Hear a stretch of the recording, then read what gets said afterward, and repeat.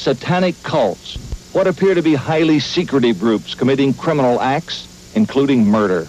Here at the neighborhood videotape store, take a look at the number of movies that involve Satanism. Most were popular films in their day, but even today, if one is inclined to believe in Satanism, it's a way to actually see the devil and perhaps be inspired. It wasn't that a demon jumped out of the TV and grabbed me by the face and dragged me down the road and forced me to join the Church of Satan. It was just that there were certain things in this program that piqued my interest, and then I decided to study more on my own. If the devil has PR, then it is, cinema.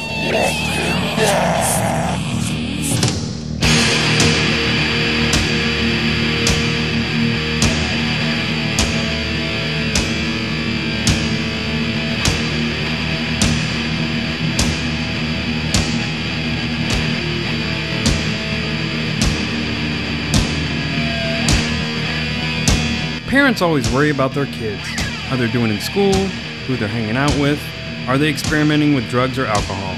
Well, in the 80s, parents' biggest fear was satanic cults. Yep, apparently during the Reagan era, the devil was working overtime to snag the souls of American children.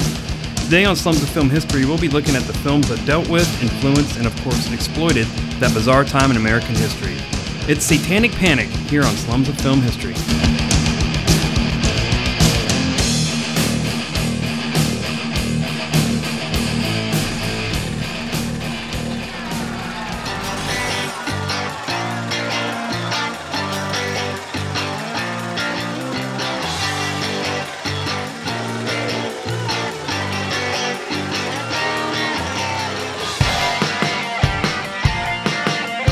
This is Slums of Film History, a lowbrow look into the high art of cinema.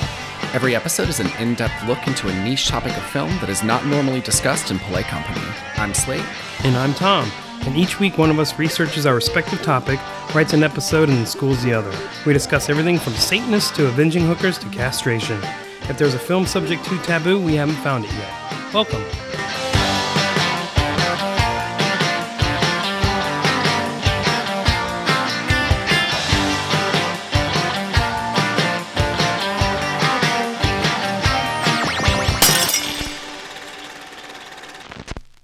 Hey, Slate. Hi, Tom. How the hell are you? Yeah, I'm all right. I'm excited about Satan. It's damn good to be here. I love a good Satan story. Yeah, So. well, hopefully this will meet that requirement.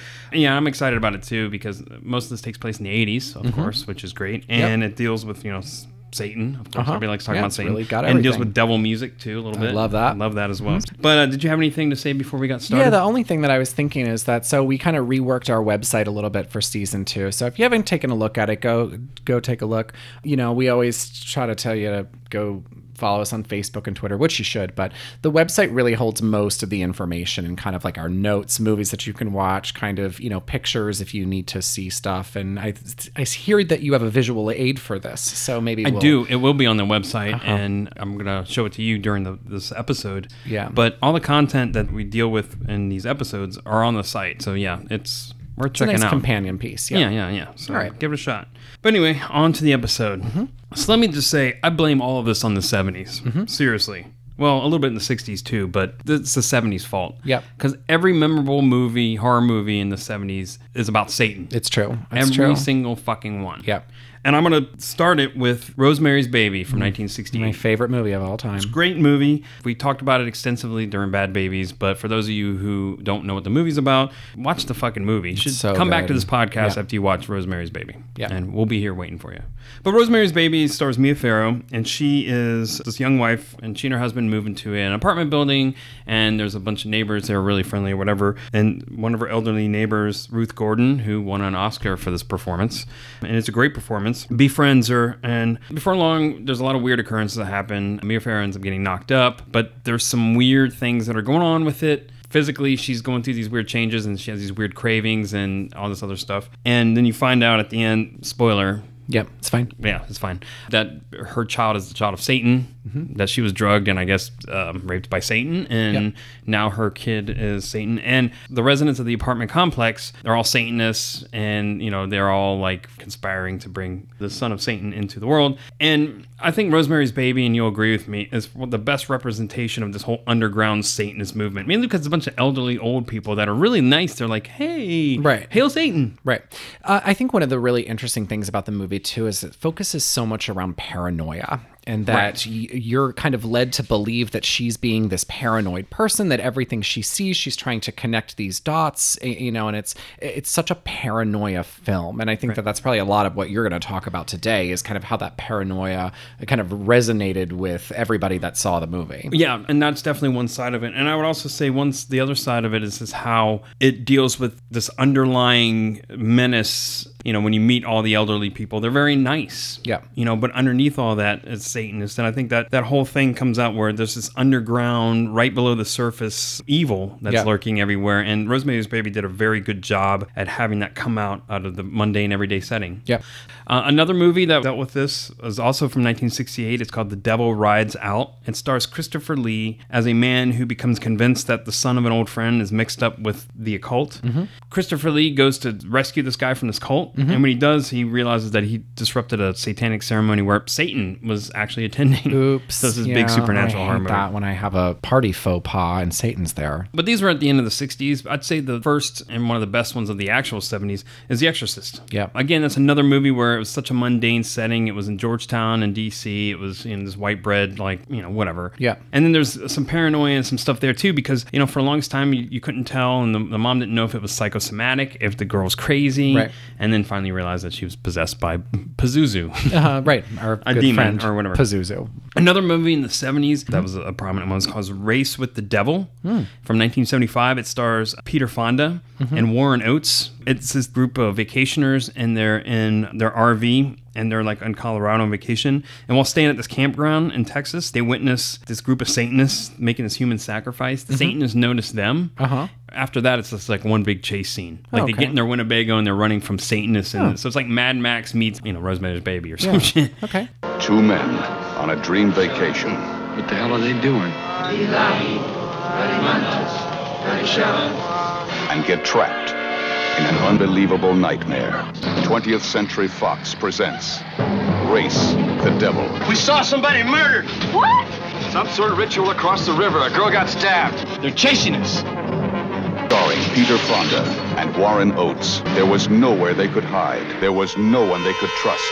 There was nothing they could do but run and fight and race with the devil.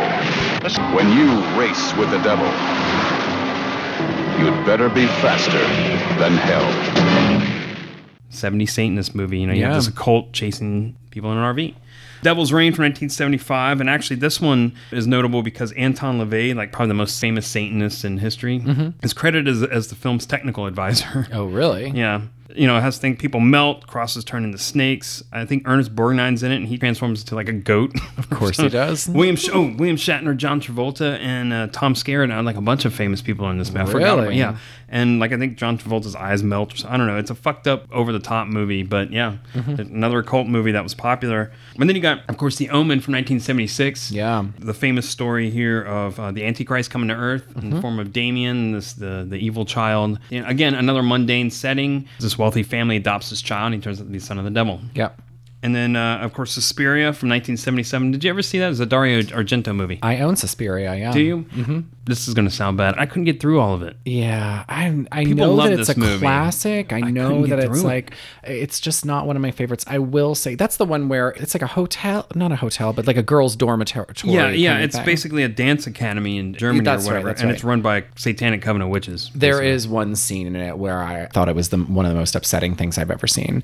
It's where the girl falls into the room that's filled with barbed wire. Oh my God. I forgot about that. Never gotten over that, but yeah, it's pretty fucked up. But anyway, again, I bring up all these movies because they're famous, they're well known, and they all deal with Satan. Yeah. And in a lot of ways, they deal with Satan disrupting what is just normal everyday life. And again, that underbelly of evil. And again, looking at the 70s with all this social upheaval as well, I mean, it was a good time for Satan movies. yeah, and cults too. I mean, this is like Right. the Manson thing happened in 1969, so it was like that just added a whole other layer. It wasn't just like a Satanist. It was like now you got to worry about a cult, and now you got to worry that they're coming for you. Well, and that's true too. And considering there's that whole commune movement in the 70s, and so they're not really too dissimilar. You're right. So yes, the 70s really set, I think, the stage for the following decade and what we know as Satanic Panic.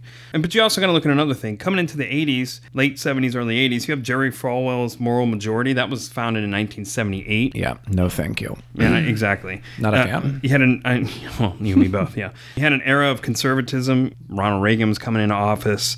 You also had this growing concern for children's welfare, which is a good thing. But I mean, that whole thing, think of the children. Right. There's a lot of child welfare laws that were enacted in the 70s. They're getting a lot of support, a lot of funding in the 80s. There was a lot of attention paid to child sexual abuse. Yeah, sure. And the prevention of that. So that's a good thing. But then you had cases, and one of the famous ones from 1981 was the disappearance of Adam Walsh. I don't know if you remember this. You said 91 or 81? 81, sorry. Okay. So, yeah, it was the 1981 disappearance of a young boy named Adam Walsh. He was an American boy. He was like, I don't know, he was really young, 5 or something. He was abducted from a Sears department store in Hollywood, Florida, July 27, 1981. He was later found murdered and decapitated in somewhere else in Florida. But his death earned national publicity. There was even a TV movie called Adam. And it was done in 84. And the TV movie, they would have pictures of missing children at the end of it. They call this. His father, John Walsh, became an activist after this happened. He also led to the creation of the Missing Children Act of 1982 and the Missing Children's Assistance Act of 1984. Okay. And he also helped launch, and he was starred in the Prime show America's Most Wanted. Oh, So really? John Walsh, the guy that hosted that for a number of years, is the father of Adam Walsh, who I was missing. did not know that. Yeah. How interesting. Yeah, so you had this whole think of the children, children's welfare, missing children in the early 80s. So the stage was already set when we are entering the 80s. But a lot of people claim that the first shot over the bow of Satanic Panic was a book that was published in 1980 called Michelle Remembers. Okay. And it was written by the psychiatrist named Lawrence Pazder. He'll come into play as we go through Satanic Panic. And he was a psychiatrist. It's based on his patient's recollection, a woman named Michelle Smith. Okay. Which became this guy's wife after a while. Really? Yeah, it's crazy. So the book is about Smith's memory of events recovered during therapy, documenting the many satanic rituals she believed that she was forced to attend. Okay. Pastor stated that Smith was abused by the Church of Satan, which he states is a worldwide underground organization. Of course it is. Supposedly the first ritual that Smith took place in happened in 54 when she was 5 years old. And she claims a lot of ridiculous stuff. I'll talk about some of the stuff. Let's just say, supposedly in 1955, one of the occultists that she was victimized by, summons the devil himself. And it took the intervention of actual Jesus to stop it, and the Virgin Mary, and Michael the Archangel. Wow, it's a celeb-studded event. So I guess there was this big battle of good versus evil that this woman claims to remember. The book is called Michelle Remembers. The authors are Michelle Smith and Lawrence Pazder, MD, who, acting as a psychiatrist, extracted from her bizarre childhood memories of Satan, which have shocked many people. Basically, what I remembered was a 14-month period of my life at age 5, where I was given to a group of people. They were adults doing things I couldn't understand and that frightened me. The first thing I remembered was a night when a group of people were gathered. They were doing dances that were not like the dances I was used to. They had the walls draped in black. They had set up candles. They placed me in a car and literally drove it over the side of a cliff with me in it. I survived that car accident. How old were you then? I was 5 years old. They sacrificed animals, and they used fetuses of babies in their ceremonies. I was literally being frightened to death. At that moment, when I think I was dying, a very soft white light came and enveloped me, much like the feeling of being patted with cotton batton. And out of that, a woman came and stood beside me and took a hold of my hand, identified herself as Ma Mère, and basically told me to hang on. Ma Mère? Ma Mère. The Virgin Mary. That's right. So the book had a major influence in the 80s, especially dealing with cults and ritual abuse. Right, sure. But unfortunately, it was also complete bullshit. Yeah, no kidding. But how did this ridiculous fucking book get to the status that it got when it came out. So how all this came about, how this book even came to be, is Michelle's husband, also her doctor, Lawrence Pazder, a credentialed psychiatrist, met Smith in 73 when she came to him for psychiatric help, and she was depressed and she couldn't figure out why. So after 3 years treatment, which included like hypnosis, Michelle apparently had these repressed memories of being abused by Satanists. Somehow that got brought out. Okay. Of course, she suffered from the things that I talked about. A few years later, as he's treating her, he becomes like romantically involved with her. I'm just kind of adding that for flavor. But even after the book came out, it became very popular. And of course, anything else that comes out like that or anything else that gets very popular. Now suddenly everybody's fucking remembering Satan molested them or whatever, and they were part of satanic ritual abuse and whatnot. One thing to note, and I'm going to bring this up, is that Pazder, the author of this book, also became a consultant during the McMartin preschool trial, which I'll talk about in a minute. But going back to movies, so the stage was set. Here we had this popular book, then everybody's like, oh shit, it's, shit's everywhere. Plus the history of all these satanic movies from the 70s and whatnot. On this, I was trying to remember, I was trying to come up with personal memories of this time frame. All right, so I'm old enough to be alive during the 80s, and I remember some of the satanic movies from the 70s, but I don't remember that initial early 80s thing when you were it was before my time. Before your time. I remember the remnants of it in the late 80s, but I remember things more of like, it was topics of Phil Donahue, on a Phil Donahue show. And I remember there were books, there were a lot of books. Yeah, I think Michelle started this, and then books came out. Yeah. And that whole regression therapy thing got really popular and famous then too. But the horror movies, I feel like satanic movies, at least for a while, just stopped. Yeah. I think there were several reasons for that. I think one, the satanic panic thing started happening, but also, and Hollywood probably wanted to stay away from it. Yeah, they were probably like, we didn't want to get sued. Yeah. But in the late 70s, you had the rise of the slasher film. Halloween was hugely successful. Friday the 13th also was. And the 80s was the rise of the slasher movie. Right, sure. And so horror movies just went in a different direction. Went in a different direction. Meanwhile, the satanic thing started, and this I do remember. I sort of remember this backlash against music and board games and Dungeons and Dragons. Totally. This was the early 80s. And then one thing that I brought this up in a different podcast, I remember the Michael Jackson Thriller music video, and that came out in 1983. Yep. Thriller was the biggest album ever. Yep. That came out in 82. The video, it was the mainstream album. Right. Yeah. So the Michael Jackson music video was a 13-minute video. It was directed by John Landis, the director who did American Werewolf in London, amongst other movies. And it paid homage to all these different horror tropes. So there was a werewolf part, there's zombies, I had the famous zombie dance scene and all this other shit. It was a great video. It's wonderful. Absolutely. But at the beginning of it, there was this disclaimer, and I have it here, and it's like, due to my strong personal convictions, I wish to stress that this film in no way endorses a belief in the occult. And then Michael Jackson. Right. Now, he was a Jehovah's Witness at the time, or practicing or whatever, and I think his church was pissy about the fact that he had these horror tropes in his video. Yeah. But there's something also about that time specifically that's beyond, it wasn't just that whole occult thing. I think he got bad. Anything that was horror related, geared at children, was really controversial. Was yeah, it was very controversial. And in the video, and I have the link, and I'm going to put it on the site, it still has it on there. Yeah, that whole occult thing was starting to get underneath everything. It was really, everyone drew the conclusion that if there was anything that had horror or was slightly controversial, it's because you're trying to influence our kids to be used to fucking satanic also cults. that it's real. Right, they were like, if Michael Jackson was doing a horror thing, then that meant that horror in general, that Satan and the whole satanic thing was real, right? As opposed to it just being a video. So something else that happened in 1983, and is probably the most important event in regards to satanic panic, was the McMartin preschool trial. Right. The judge has kept the bail very high on the 6 women and 1 man who were indicted yesterday for allegedly molesting children at a Manhattan Beach preschool. The 7 individuals, all of them at one time on the staff of the McMartin preschool, were in court today and in police custody. The judge kept the bail high, partly on the grounds that these former teachers could be dangerous to children if released. For those of you who don't know, there was a place called McMartin Preschool that was run by the McMartin family, and this was in California. And what happened was one day this woman named Judy Johnson, she was a mother of a 2.5-year-old child, called the police and said that her child had been molested in this daycare by a guy named Ray Buckey, who was one of the employees. And he was the son of the owner of the school. Despite the fact that the young boy was unable to identify him from photos or medical investigations, showed no sign of sexual abuse, the mother claimed that this happened. And so the police conducted searches in Buckey's home, and they confiscated evidence, which was a rubber ducky, teddy bear, and some Playboy magazines. I probably have that in my house. Right. Satanist. And this is what started the hysteria. So after that happened, the police chief sent a letter to all the 200 McMartin preschool parents informing them that Ray Buckey was suspected of child abuse and asking them for information. The letter asked parents to question your child to see if he or she has been a witness to any crime or if he or she had been a victim. The letter listed possible criminal acts under investigation. Right. So they basically gave him a handbook of how to... Yeah, and I have them here. I got to read this out because it's like, the acts include oral sex, fondling genitals, buttock or chest area, sodomy possibly committed under the pretense of taking the child's temperature. Ugh. So basically just said, hey, chances are your child was molested, so of course what are parents going to do? You were molested, weren't you? Right.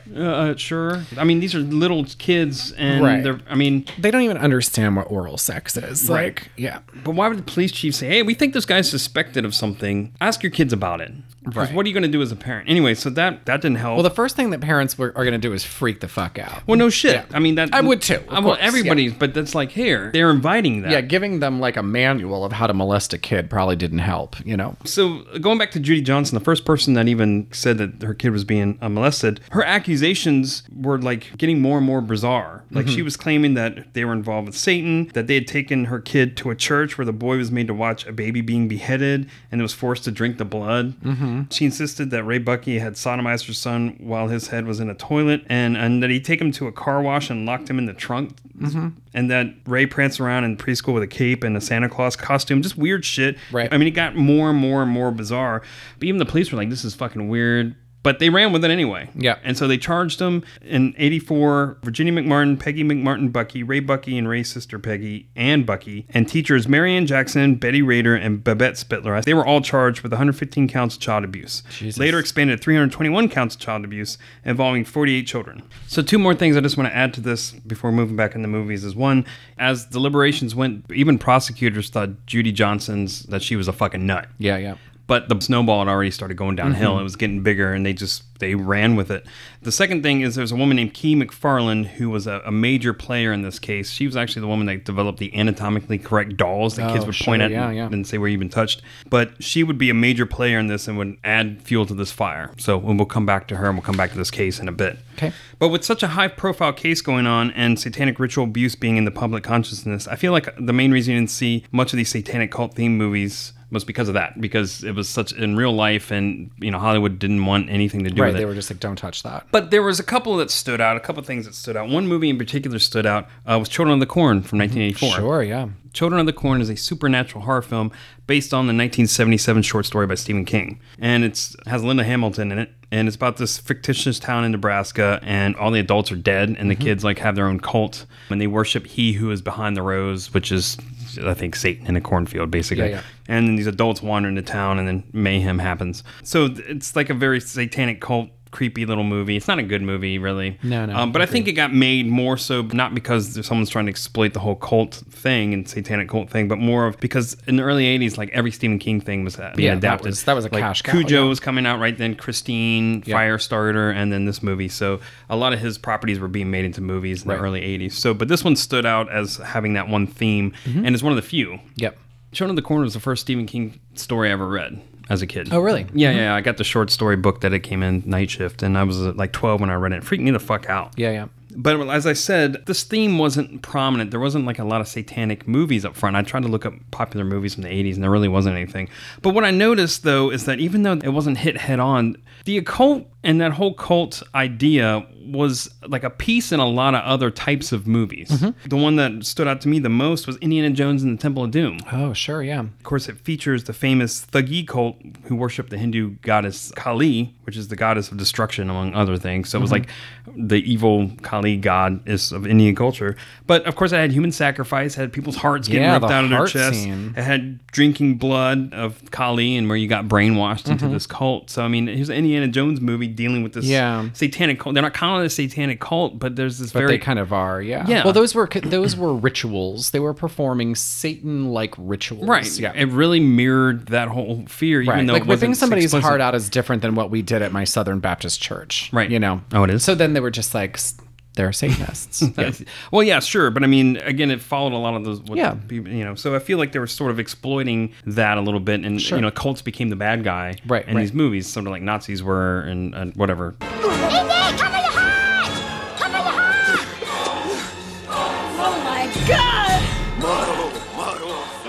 But just a year later, another one came out, another movie that dealt with that cult and its theme, which was Young Sherlock Holmes from 1985. Mm-hmm. Did you ever see that? Mm-mm. It was another Spielberg-produced film. Okay. He didn't direct it, but it was sort of a what-if story. The plot is it was a what-if story, like as what if Sherlock Holmes met Watson in boarding school. Okay. And so that's the plot of the movie. Mm-hmm. Anyways, they go on, they meet, they become friends, and then there's these weird murders that are happening across London, so they get involved with it. Well, it leads to this ancient Egyptian cult that meets in this warehouse where they sacrifice people, they drug them, and then they pour boiling oil on them. They sacrifice them to like some ancient Egyptian gods. Yeah. Now, I think that has that theme, and it's very interesting, but I think it was more of a ripoff of Temple of Doom because that was the trend then too. But of course, you've got the cult, you know, hey, it worked in Temple of Doom, let's do it here. Yeah, sure. So, but again, another cult-ish like underground society that's just a plot point, even though it's not outwardly saying these are evil Satanists, right. But it sort of has a play on that theme. Hell, even Sylvester Stallone action movies had fucking cults in them. The one I'm talking about here is Cobra from 1986, the year later. You never saw Cobra? No. Crime is the disease and I'm the cure.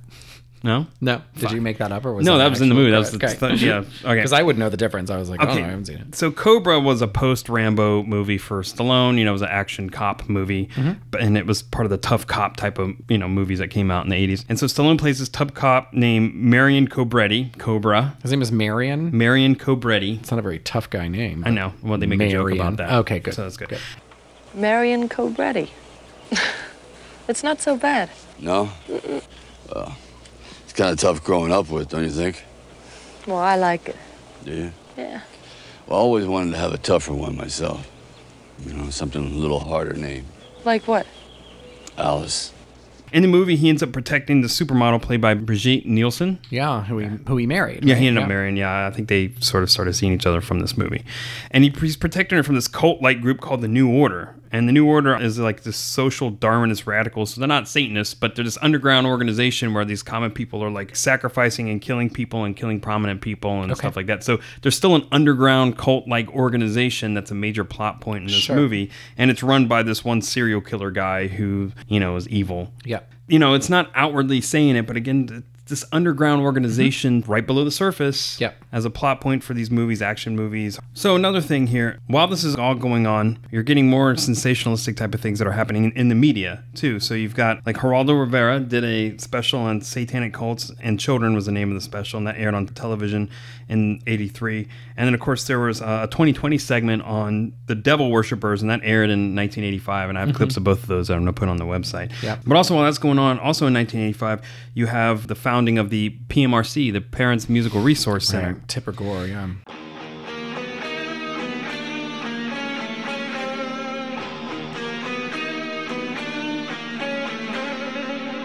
Founded by 4 women, the most prominent was Tipper Gore, of course, wife of Senator Al Gore, Senator/Vice President Al Gore.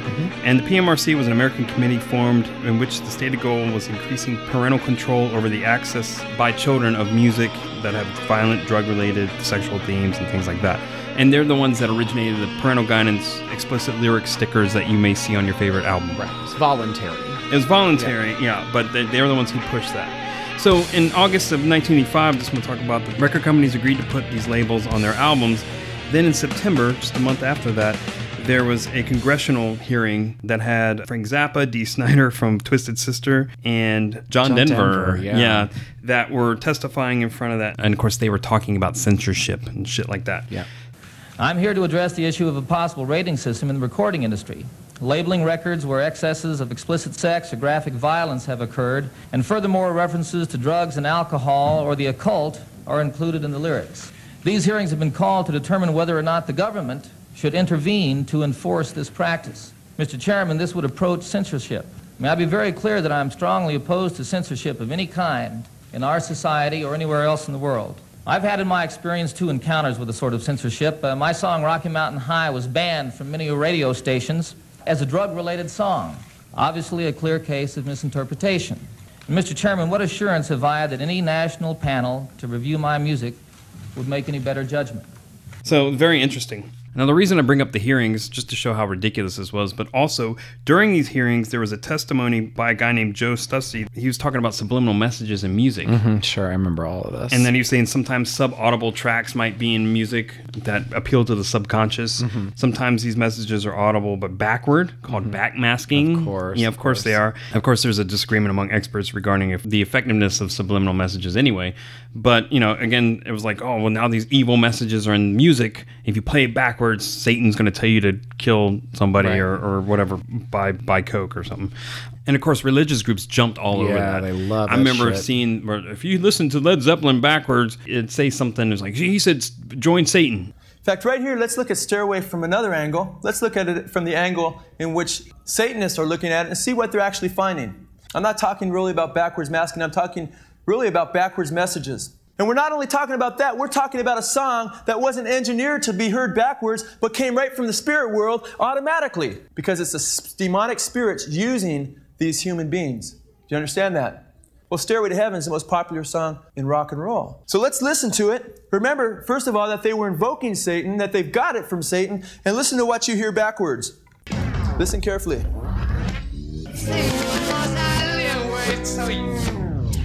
Raise your hand if you heard anything right away. Okay, that was without me even telling you anything. I've seen a lot of hands go up. Forward. Your stairway lies on the whispering wind. Forward it says, and your stairway lies on the whispering wind. Backwards it says, 'cause I live with Satan. Quite clear, quite obvious. Did I ever tell you the story that I mentioned that we were Southern Baptists and we used to go to revival typey things? We weren't like crazy You were quite the religious. revival. I can see you doing that. God, boy, I love Jesus. But I remember going to Christian camp or whatever, and we were in the car, and it was with somebody else's parent and a bunch of kids. That was the chaperone, and they were like, "All right, kids, now listen to this very important cassette tape," and it was an acted out conservative Christian radio program. It was scripted, so it would be and it wasn't even and little Billy shouldn't play Dungeons and Dragons. It was oh no, I don't know if I should play Dungeons and Dragons because I don't know if the Lord would like it. It'll be fun. You should play it with me. Okay. And then Satan shows up and takes over the whole thing. But it was I wish you still had that tape. Yeah, I mean, it was and I remember, I was probably 11, and I was this is weird. This doesn't sound right at all. We went from 0 to 100 real quick here. It was Right. I'm normal Billy. And then he was I want to drink your blood and fuck a goat. And I was whoa, okay. But I even remember at that time being I'm 11 and this sounds like we've all gone it's a little crazy. Yeah, it definitely is so fucking ridiculous.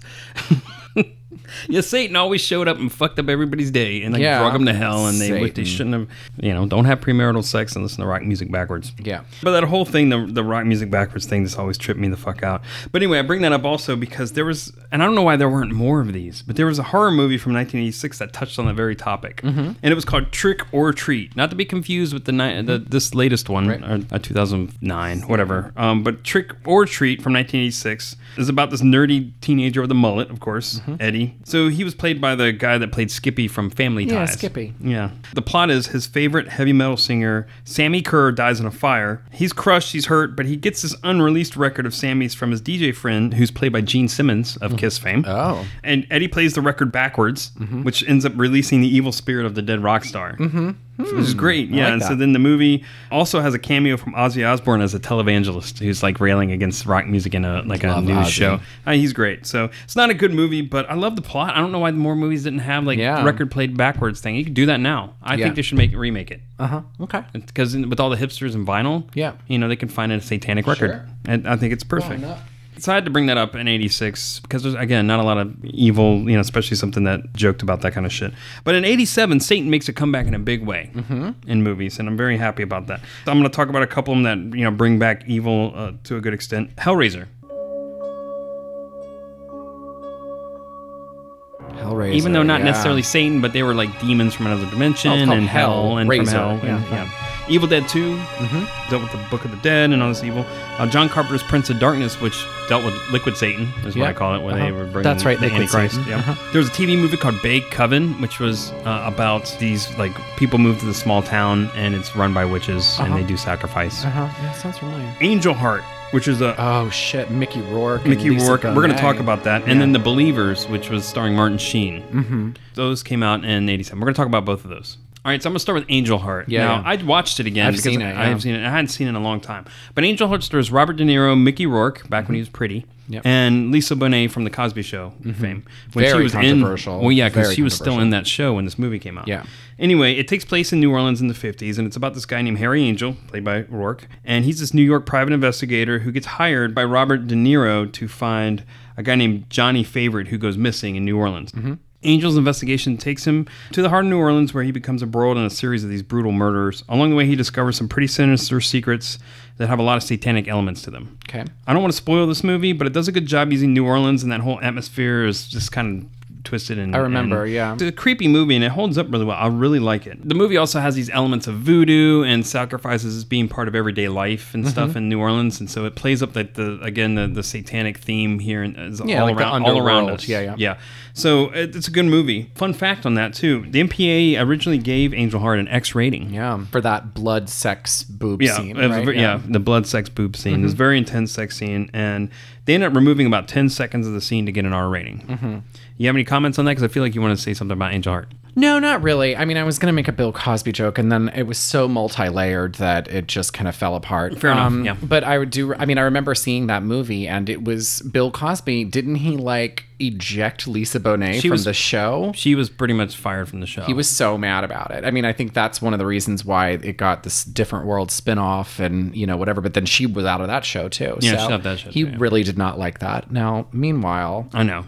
She was just in a movie. Yeah, it was a movie. And why would you begrudge her trying to expand her range beyond just like Especially, sitcoms? first off, you're not her real dad. And second off, you're doing a lot worse things Right, in yeah. real life. She was in a boob movie. Right. Like to stop raping people. I mean, there was a scene where she was dumping chicken blood on her from a chicken sacrifice. But, so what? I thought that was fine. That was fine. I agree that's fine. I'm not saying she should have been kicked off. She should have been kicked off the fucking Cosby Show of I all agree. places Yeah. for being in a boob movie fucking Mickey Rourke with blood and chickens. Yeah, I feel like it's fine. Yeah, I think it's fine. All right, I watched it again. It's a good movie. You like it? Well, maybe I think I've only it's- seen it once, I and think all I it's still remember pretty was the bloody sex scene. Yeah, it's a very dark movie overall. Everybody Yeah. does a good, solid job in it. Good Yeah. movie. Again, it's nice to see a nice, evil, satanic movie that's not afraid of, the moral majority. Yeah. The next one is called The Believers, and that came out in 87. That stars Martin Sheen. And the plot of that one is that after the death of his wife, this police psychiatrist moves to New York, and there he has to help in this investigation of a murder of 2 young kids who seem to have been killed during a cult ritual. Okay. He soon kind of gets involved with the cult that is doing that. And then eventually they're trying to get him to kill his own son in a sacrifice. Okay, and then sure. he goes against it, whatever. I want to point out that the religion that they're practicing is some brutal form of Santeria. So it's actually not like Satan as the Judeo-Christian satanic cult. But they do human sacrifices. They do a lot of blood rituals and stuff like that. So it's a cult movie that they just changed it to Santeria, made it like a brutal form of Santeria. Sure. Is Santeria where you wear all white and eat on the floor? I don't know. Okay. Santeria is like an Afro-Caribbean religion. I think I'm right about this. You might be right. But the film wasn't actually meant to condemn Santeria, but it was actually more of a statement against upper-class New York City, because all the cultists turn out to be like upper-crust society people. Right. And so the whole point of that being is that this social class, this higher social class, were willing to literally sacrifice their children in exchange for fame, wealth, and power. Okay. That So kind of makes sense. Yeah. So their success and upward mobility is based on not like being good at business or investments, but because they sacrifice their children in a Santeria cult. Right. Like deals with the devil. Like type they're of willing thing. to sell their souls to be successful. Sure. So it's like a play on that. But again, it's as close as you get to a like satanic cult type of theme in the 80s. So I found that kind of interesting. Yeah. All right. So moving on to 88. First of all, I want to say Geraldo Rivera is a piece of shit. I met him. Really? Yeah. Did you like him? Fuck it was that guy. Right after he had just started to become a Fox News reporter, and I was working at this shitty jewelry store, and he came. It was actually a decent jewelry store. It was just a shitty job, and he came in, and I met him. But yeah, I mean, he's garbage. So in 88, he did a TV special called Devil Worship, Exploring Satan's Underground. And that aired on TV. And he stated, he was like, estimates are that there are over 1 million Satanists in this country. That is... The majority of them are linked to highly organized, very secretive networks. Like, someone should take him to court over that and be like, we'll talk about the fallout from all of this. Do that. Stop saying those things. Right, but he fucking said them. And he's like, from small towns to large cities, and they have attracted the attention of the FBI because of their sexual abuse of children and child pornography and grisly satanic murders. Of course, critics countered that it was probably less than 10,000 worldwide, of any type of satanic church, and there's been no evidence of that. But of course, it didn't stop Rivera from exploiting that fear and sensationalizing it to the best of his ability. Another thing that was happening, just to kind of give you some flavor, the Lost Child Network was established in Kansas City at that time to investigate satanic cult activity. So they actually had an organization. In '89, Oprah Winfrey hosts a show on child sacrifice that's featuring the satanic cult abuse. Well, people forget that Oprah used to be like trash TV. Yeah, I know. She evolved the show, but like she was originally like kind of like the same as all of them. Yeah, I mean, before she became Housewife Jesus, she did do a lot of trash TV. My next guest was used also in worshiping the devil, participated in human sacrifice rituals and cannibalism. She says her family has been involved in rituals for generations. Yes, my family has an extensive family tree. Does everyone else think it's a nice Jewish family? From the outside, you appear to be a nice Jewish girl. Definitely. And you all are worshiping the devil inside the home? Right. There's other Jewish families across the country. It's not just my own family. Really? And then Sally Jesse Raphael, if you remember her, she also did a satanic cult. Okay, today is Halloween, and that is the holy day for modern-day witches and Satanists. Whenever you hear about witches or Satanists these days, the memory flashes back to those old horror movies when Hollywood filled the screens with evil characters who wore black capes, false fangs, and carried out magic spells against innocent victims. It was often so camp that a lot of people today just dismiss the stories about modern-day Satanists and witches as harmless fantasy. But, in fact, it is reported that satanic murders are on the rise.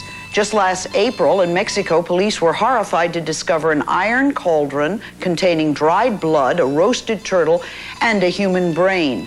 Okay, so at this time also in the late 80s, I'm going to go back to the McMartin case to catch up with that. So by 87, it had gone to trial. And of course, I mentioned Key McFarland, who was a major player with the Anatomically Correct doll. Mm-hmm. And she would use that to get children to talk about where they've been touched and all other fucked up shit. She described herself as a psychotherapist, but one, she never had any professional license. Oh, great. Yeah, that's good. So she's also controversial in the fact that she interviewed 400 children in this case, the McMartin case, and just about all of them admitted to sexual abuse and satanic cult occurrences. So they all admitted to something, 400 children. Right. Well, it turns out it's because she was leading them all. It was finally concluded that she was leading these children to come up with the answers that they wanted. And she was the key witness in their trial. So she was make or break. After a while, the judge, once all this was said and done, basically said, Judge Pounders... That's funny. Pounders? Yeah. His quote is, in my view, her credibility is becoming more of an issue as she testifies. So as she was testifying, they were like, you're fucking crazy. Yeah. Before I tell you how this whole thing ends, there's another piece of satanic panic that's just so fucking insane that we have to talk about it. We just have to talk about it. So also during this time when all this is going on, there was a children's book that came out with the purpose to help children speak up about satanic ritual abuse. Okay. And it is called Don't Make Me Go Back, Mommy. It was published in 1990, and it's sort of the kids' version of Michelle Remembers. Mm-hmm. It was written by author Doris Sanford, and the book is fucking creepy. Now, it's on your computer. I told you I wanted you to look at it when we get to this part. So I want you to take a look at it and tell me what you think of this thing. Sure, I'm looking now. All right, so Slate's looking at it right now. You looking at it? Oh my God. What the fuck, man? Oh, listen. Mommy said, were you a good girl? Did you do everything they told you to do? And Allison, speaking softly, said, I was good. My teacher is nice, but I don't like the juice at school. They call it magic juice, but it tastes funny. So what Slate's describing is this book. It's got these pictures, these little children. It looks like a watercolor type of any other normal kid's book, but he's reading the words on the page that correspond with the pictures, and it's just the creepiest fucking thing on there. It's like a little child playing dead. It's written very odd. And supposedly it's written in the code that these children would understand that are being abused so they can communicate that they're being abused, but it's just, this book would traumatize you. If you weren't traumatized before, you read this book and it's going to fuck up your whole life. Yeah, that's the thing about it. Oh, jeez. I'm sorry. I'm still reading it. I know. We're sort of, yeah. I can't wait to read this tonight before I go to bed. Listen, again, I don't have kids and I don't know anything about them, but I do know that that kids will just be like, you'll be like, hi, how are you? And they'll be like, I'm fine. I rode a turkey to school and the turkey puked, and then I got on the bus and then the bus flew, and then, you know, I mean, they say things and you're just like, oh, that's cool. That kid has a really active imagination or whatever. Kids just say weird things and you can tell them something and they'll be like, oh, okay, I believe you. You know what I mean? Right. Like, they'll say fucking anything. And so if you show them a book like this, you're going to fucking rot their brain. Yeah, and you can make them say anything. Yeah, you can yeah. lead a kid to say any fucking thing. Right. So anything else to say about that awful book? No. We're going to put it on the website. You can read what pages that I could find from it. I've been looking for this book everywhere because I'm giving it to you for Christmas. It's fucking terrible. Yeah. I'll try the magic juice, though. Yeah, I mean, I'll definitely try right. I'm sure it's fine. Yeah. I'm of age now. It's Yeah, like drink magic juice. Magic juice is fine. It's perfectly fine. You can drink it in school.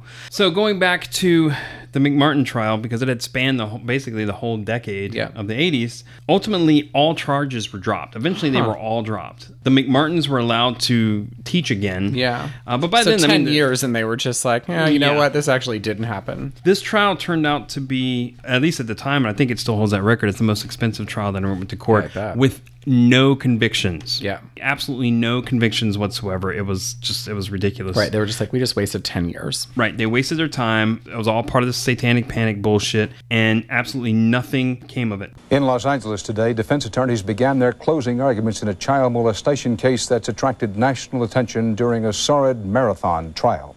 Charges against 5 co-defendants have been dropped because of insufficient evidence, leaving a mother and her son, both former preschool teachers, as defendants.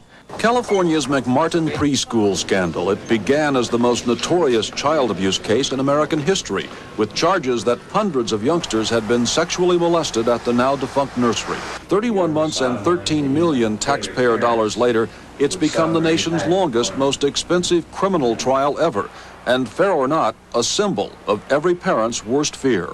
But unfortunately, the damage was done. I mean, the McMartin school was under, but also all these other daycare centers that had any relationship with them. Yeah. Also, they went under. It ruined their business as well. And this panic went elsewhere, too. Probably one of the most well-known examples of the fallout of this whole satanic thing was the West Memphis 3. Mm-hmm. Do you remember those guys? Mm-mm. They were charged with murder in Tennessee. There's actually 3 documentaries called Paradise Lost, and they're about that case. These 3 teenagers who were convicted of murdering children. I'm not going to talk about it much here because you can just watch those documentaries. I could do it much better than me. But of course, when they were convicting these boys, they were saying they were into rock music and they were into Satan and they like satanic stuff. And they got them to confess, didn't they? I think they got them to confess to some Even degree. though they didn't do anything. You know, that was how the picture that was painted about them was that they were into the satanic rock music and they were into satanic cult stuff and sacrifice. And so that was part of what, the picture that was painted to get these guys convicted. Sure. So, I mean, that's all part of the fallout from satanic panic.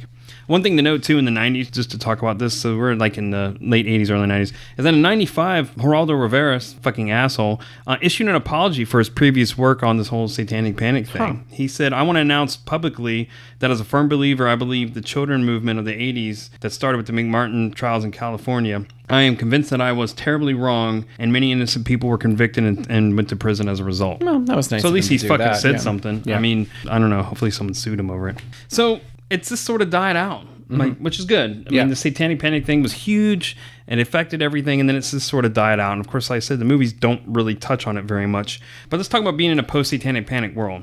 Because in the 90s, there really wasn't much to deal with satanic. I think the only thing that dealt with Satan were millennial fears, such as like the Arnold Schwarzenegger movie where it's like, what is it, End of Days? Mm-hmm. You know, everyone's like, Satan's going to come back and end the world in the year 2000. That would seem to be the 90s fear. But there was one thing that popped up that was based on the satanic panic thing, and that was an X-Files episode. Mm-hmm. Do you remember this episode?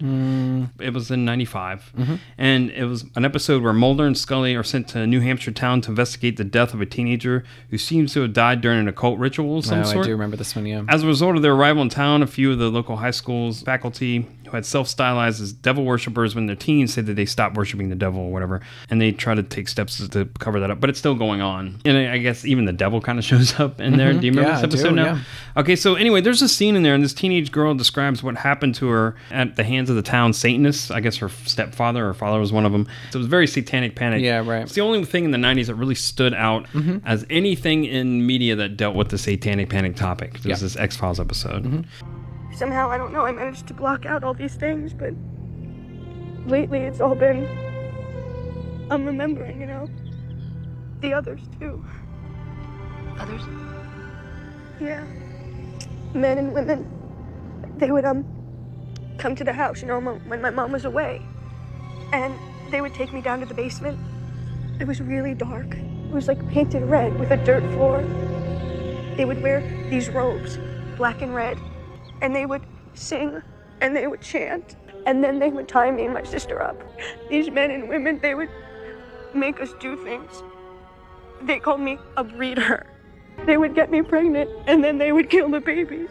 I've had 3 children and they're all buried in the cellar. But there is a couple of things recently that deal with that. Not a lot. I mean, the whole, like I said, the Satanic Panic top is dead and buried, so to speak. But there's been a couple of notable exceptions in the later aughts and more recent times, like the movie House of the Devil from 2009. Yeah, it's a great movie. And it takes place in the 80s, and it's about this guy and this woman. One of them's played by Mary Warrenoff. Which I love Mary Warrenoff. Yeah. And Tom Noonan. They hired this girl to be their house sitter. Yeah. And then there's the satanic overtones and some cult-like stuff. It's done like an 80s movie. Right. It's really, really well done. There's a movie called We Are Still Here that just came out last year. Mm-hmm. And in the plot of that, after a tragedy, a couple moves to a town in New England to start over, but they soon learn that there's like this evil secret, and that requires human sacrifice. I think their house is possessed or some shit. Mm-hmm. There's a movie called Regression that just came out last year too, and the film takes place in Minnesota in 1990, and it had Ethan Hawke in it, and I think Emma Watson's in it as well. It's about like this guy who admits to sexually abusing his 17-year-old daughter even though he doesn't remember it. Mm-hmm. And they use regressive techniques similar to the ones used in the Satanic Panic era from Key, What's Her Nuts,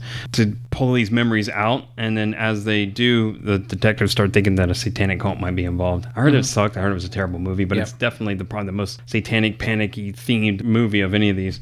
And then The Witch from 2016. Yeah, I didn't see that one. And I know it deals, of course, with witchcraft and things like that and black magic and whatnot. But I mean, it's Satan-y. It's very Satan-y. It definitely has, elements of Satanism. Yeah. It's actually a really good movie. It's not a horror movie. Yeah, I heard that. I've been wanting to see it. Very, very good. It's a I would call it more of a period piece. Yeah, I've heard that. But it's terrific. So closing this thing out, to bring this all together, one thing I want to point out, especially with these latest movies, is that all of them are period pieces. Mm-hmm. These 4 I just talked about with The Witch, Regression, We Are Still Here, House of the Devil, and that they all take place 70s or 80s time frame. Right. So it's like even these movies can't seem to bring the Satanism is panic. Not a thing. Right. Like, it's just not a thing. It's not a thing we talk about. It's not a thing we worry about. It's not a thing. The children are not being chased by Satan as of right now. So there's no blood baby sacrifices. No one's doing that. No. Initially, I blamed this whole thing on the 70s. Yeah, sure. That it's the 70s fault. And to some degree, I still believe that. Yeah. They didn't cause the satanic panic craze of the 80s. But again, all of those movies from Rosemary's Baby to The Omen to The Exorcist, those are what were in people's imaginations when they were thinking about their kids being molested and or possessed by Satan. Right. Those were definitely what everybody thought of when they were worried about if Satan's taking over my children or if rock music's going to corrupt the youth of today. And I love those movies. Yeah, me too. But I mean, that's something that I think everybody had on their mind when they were so worried about it. So not the 70s fault, but the 70s but played it kind a part. Of was, yeah. Yeah. It's interesting, too. So the 80s movies, as I said, definitely didn't want to confront that head on. Right. And with all the drama that was going on in real life and in the media, nobody in Hollywood was like, you know what, let's make a satanic movie with children in a cult. You know what I really want is for Tipper Gore to be on my ass right now. Right, That sounds like a lot of fun. Well, no shit. So they didn't want to do that. But they still thought, well, this is an interesting premise. They were like, hey, we could still use that fear in our movies. And so, I mean, there you go. You got Indiana Jones fighting a cult. We can still exploit that fear, yeah. Since then, there really hasn't been any type of satanic cult type of movie that was kind of just like a moment frozen in time, kind of. Yeah, I think so. So really, and that whole mania just could only really happen then. Yeah. And now it's just all been forgotten. Right. Yeah. Now it's just like, oh, our bad. We were kind of fucking stupid back then. Yeah, it seems like it kind of just like a little bit of a blip, in film history. That's interesting. I remember seeing all this shit. Me too. I remember the tail end of it. And I definitely remember that, kids and sacrifices and kids getting into all of this Satan worship. I kept being like, what? Yeah, like who? Yeah. How does that sound appealing in any way? You know what I mean? Right. Like, if all you do is sacrifice babies, why are there a million people that want to do this? You know what I Right. mean? And I always remember just being like, something sounds wrong here. And as someone who liked all the things that they said Satanists liked, I was like, I don't get it, because I like Slayer. Yeah. I like heavy metal. I like Dungeons and Dragons, which had nothing remotely satanic. I don't know what any of that was about. Yeah, no, that was crazy. But I think it's just something that parents, and granted, you're worried about your kids and children missing, and that was a big thing too. I mean, you got Amber Alerts and stuff like that. Hell, parents can't even let their kids walk to the fucking park Right, now. sure, totally. Yeah. But it's not. Yeah, it 'cause was a different time. But right. it's not because Satan's gonna fuck them Right, or yeah. eat them or Mhm. whatever. It's just because some creepy uncle is gonna do it. It's just such an odd time. Yeah. And being alive in that time, it didn't make sense to me then. And researching this topic, it still didn't make any fucking sense to me now. Right. But I don't yeah, know. it's just like one of those things that it was just like, as a society, like that's something that popped out, and then they were like, oops, no, never mind. Let's all forget it and not talk about it now. Yeah. Yeah. So anyway, that's Satanic Panic. So next time you watch Temple of Doom, it's about Satan. Yeah. Deep down. All right. Anything else? I think I'm good. All right. It was good. It was super interesting. Oh, good. I'm glad you enjoyed it. All right. Well, let's get the hell out of here and go to church. Okay.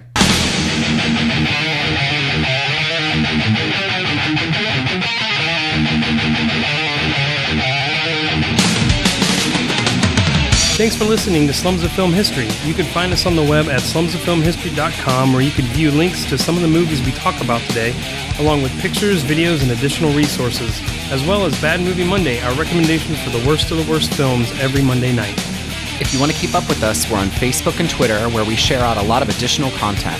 And as always, please fact check us and let us know if we left anything out. We're not professionals, just two friends that love gross movies. And these are people, folks, that we see every day, and you never realized, ew, behind closed doors, he's a worshiping Satan freak. He's eating poop and having sex with animals and demons. And they all have herpes, folks. Almost all of them have herpes. It's a given when you're a Satanist.